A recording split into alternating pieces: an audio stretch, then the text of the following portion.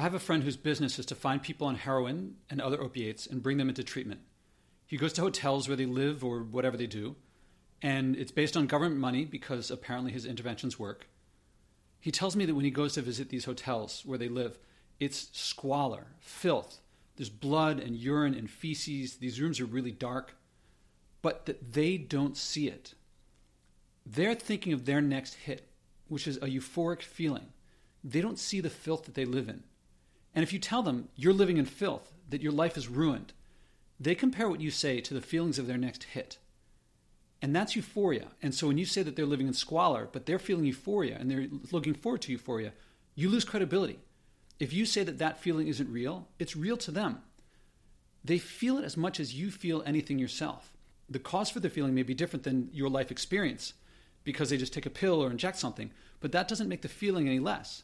You lose credibility. If you want to help them, you have to go where they are to see the world and to feel the world that they do. My friend tells me these people, they used to be kids running around, maybe productive citizens and community members. Personally, I only know one person as far as I know who is addicted. I don't know whether to believe him, but he tells me that a doctor prescribed him painkillers. He was in a motor vehicle accident. He finished out that bottle. It felt really good. He told the doctor he still felt pain, so the doctor gave him another prescription. When he couldn't refill that prescription, he found a friend who could sell him pills, and he bought pills from the friend. And after a while, heroin ended up being cheaper, so he moved to heroin, and next thing you know, he couldn't stop. The story sounds so much like everybody else's story. I don't know if he copied it or if it's really that common. I hear from reading the paper that the Sackler family and the whole drug industry has pushed drugs for a long time with the standard practice of the first one being free, and then you get addicted. Anyway, I could go on about how much more valuable exercise, diet, and developing social and emotional skills are compared to taking drugs, at least as far as I know. But that's a whole other episode. Anyway, my friend who works with addicts every day says that that story is very common. That people end up living this way, but they didn't start that way. But once they're there, that old life that feels so normal to me and probably you is gone. Also, according to my friend, now all they think of is their next hit. Stealing, getting others hooked, that doesn't register to them as a problem, just as a means for their next hit. He says it's much easier for women because they can sell their bodies, which they feel as a path to their next hit. It sounds to me like they've lost their humanity.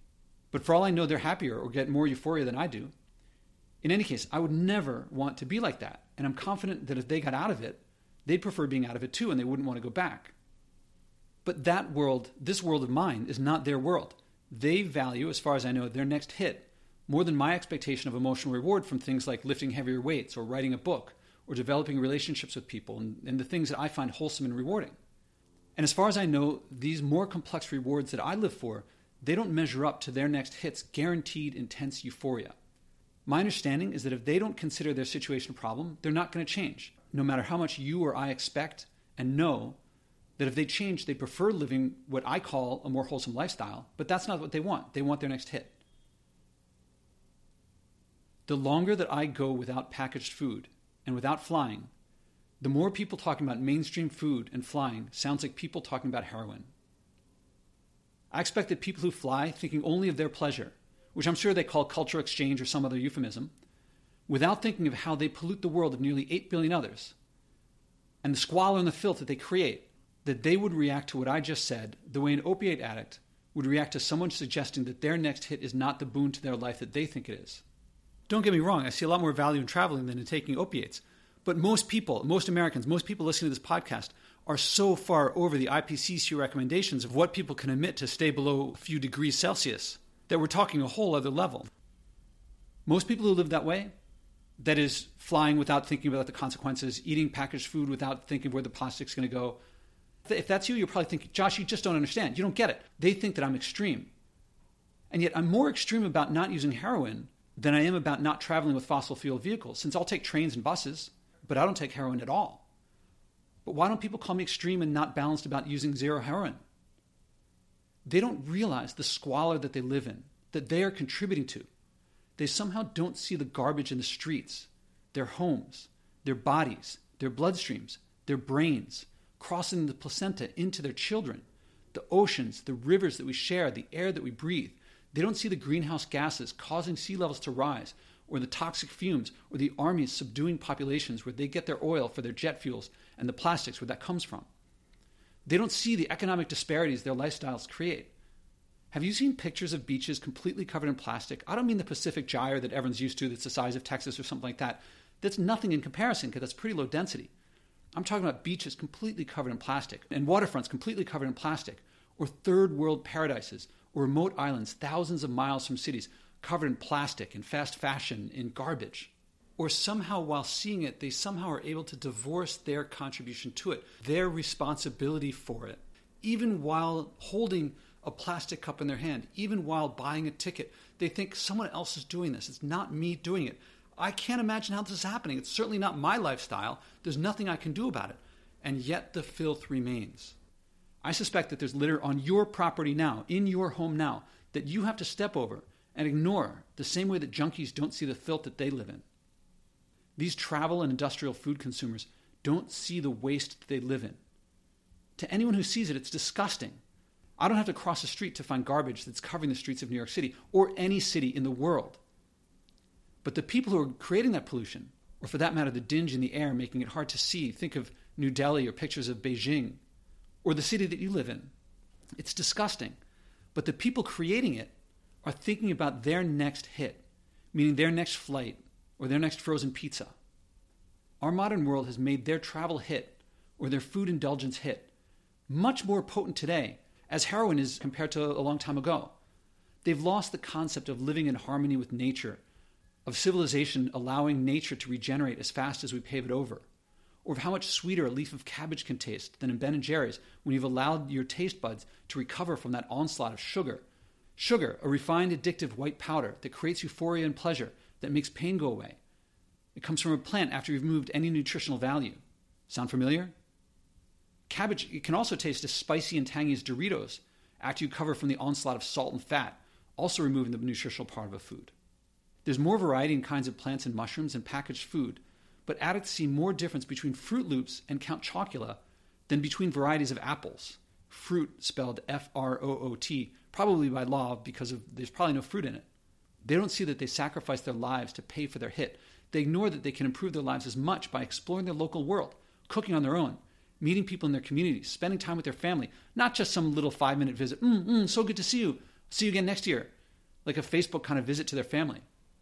Or sailing or biking or so on. They can do these things instead. They only think of their next hit, of seeing Machu Picchu. They're compelled. They ignore the squalor. They don't register whom they are hurting. People that have to breathe in their waste. They don't care as long as they get that hit. There's no denying that these travelers and these packaged food eaters, that they get pleasure. Of course, they do. As surely as an opiate addict gets theirs. Just as an opiate addict dismisses getting a more complex, subtle, nuanced experience from getting fit, eating delicious, learning, developing relationships, the travel and packaged food addict dismisses alternatives practiced by our ancestors for hundreds of thousands of years, specifically people who didn't take opiates and other drugs to make them feel better. They see travel as so essential that they call people who don't fly privileged. Same with people who eat food from farms. People who don't eat that food somehow call people who do eat that food privileged.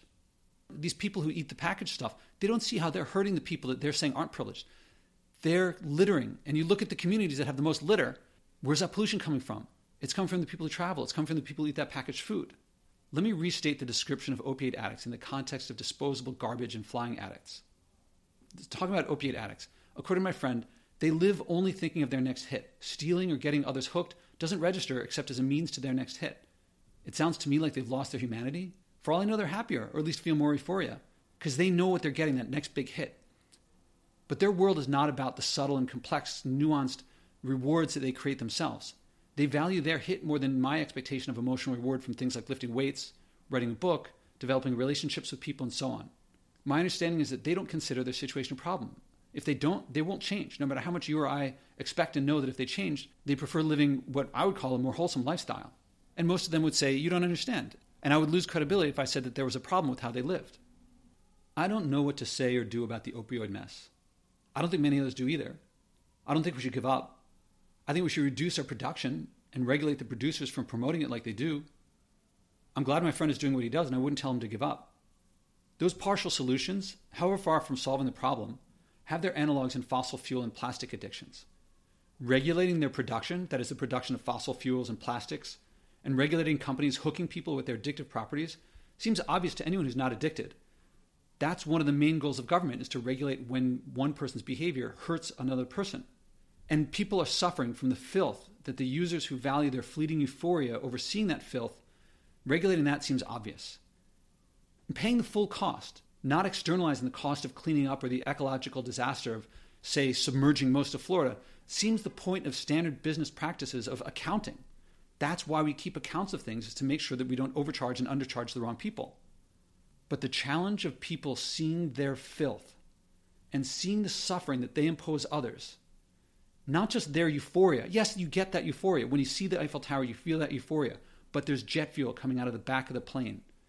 And getting people to see that and take responsibility for how their actions affect others seems the greatest challenge. For them to see that people live just as happy and fulfilled lives without, even more so, subtled and nuanced, without that quick hit. That flying to see family creates a cycle of seeing less time with family. And saying their job requires flying justifies sustaining coal to save jobs, the same argument that's defeated nearly every environmental regulation that's ever been defeated to save jobs. Well, when it's other people's jobs, everyone I know who's environmental says, well, it's my job. I can't do anything about that. But when it's other people's jobs, they say, well, they should just change their jobs. We should make training programs for them. They just have to deal with that. But they don't deal with it themselves. And that makes their political opponents see them as hypocritical, leading populists to get elected by saying, look at them, look at those elites. They say not to pollute, but they pollute more than you. Vote them out of power. And that's what happens. Even if you don't care about your filth, maybe you care about Supreme Court seats, maybe you care about other federal regulations, and so on. Because telling others to clean up while you don't motivates them to vote against you. Now that's getting off track, but this is something that's common to opiate addiction and to fossil fuel addictions, is that people can't see the filth that they're creating when they feel the euphoria and they're just thinking of their next hit, their next frozen pizza, or their next trip to Acapulco. What would you tell an opiate addict who doesn't see their filth or who considers stealing from others acceptable? When they say they can't change, what do you say? Because I know you know that they can change, and because you can say the same thing to yourself. So far, I haven't found that the filth registers in the eyes of people who are creating it, but the filth remains. And people keep accepting plastic bags and packaged things and throw away everything and buying their plane tickets. How long can addicts say they can't change? And the crazy thing is, the flip side to all of this is that dropping that addiction leads to more joy, more delicious, saving money, more community, closer family connection, more personal growth. It's not obvious that getting something you're addicted to would lead to something that you like more, but that's the case. I hope someday you'll join us.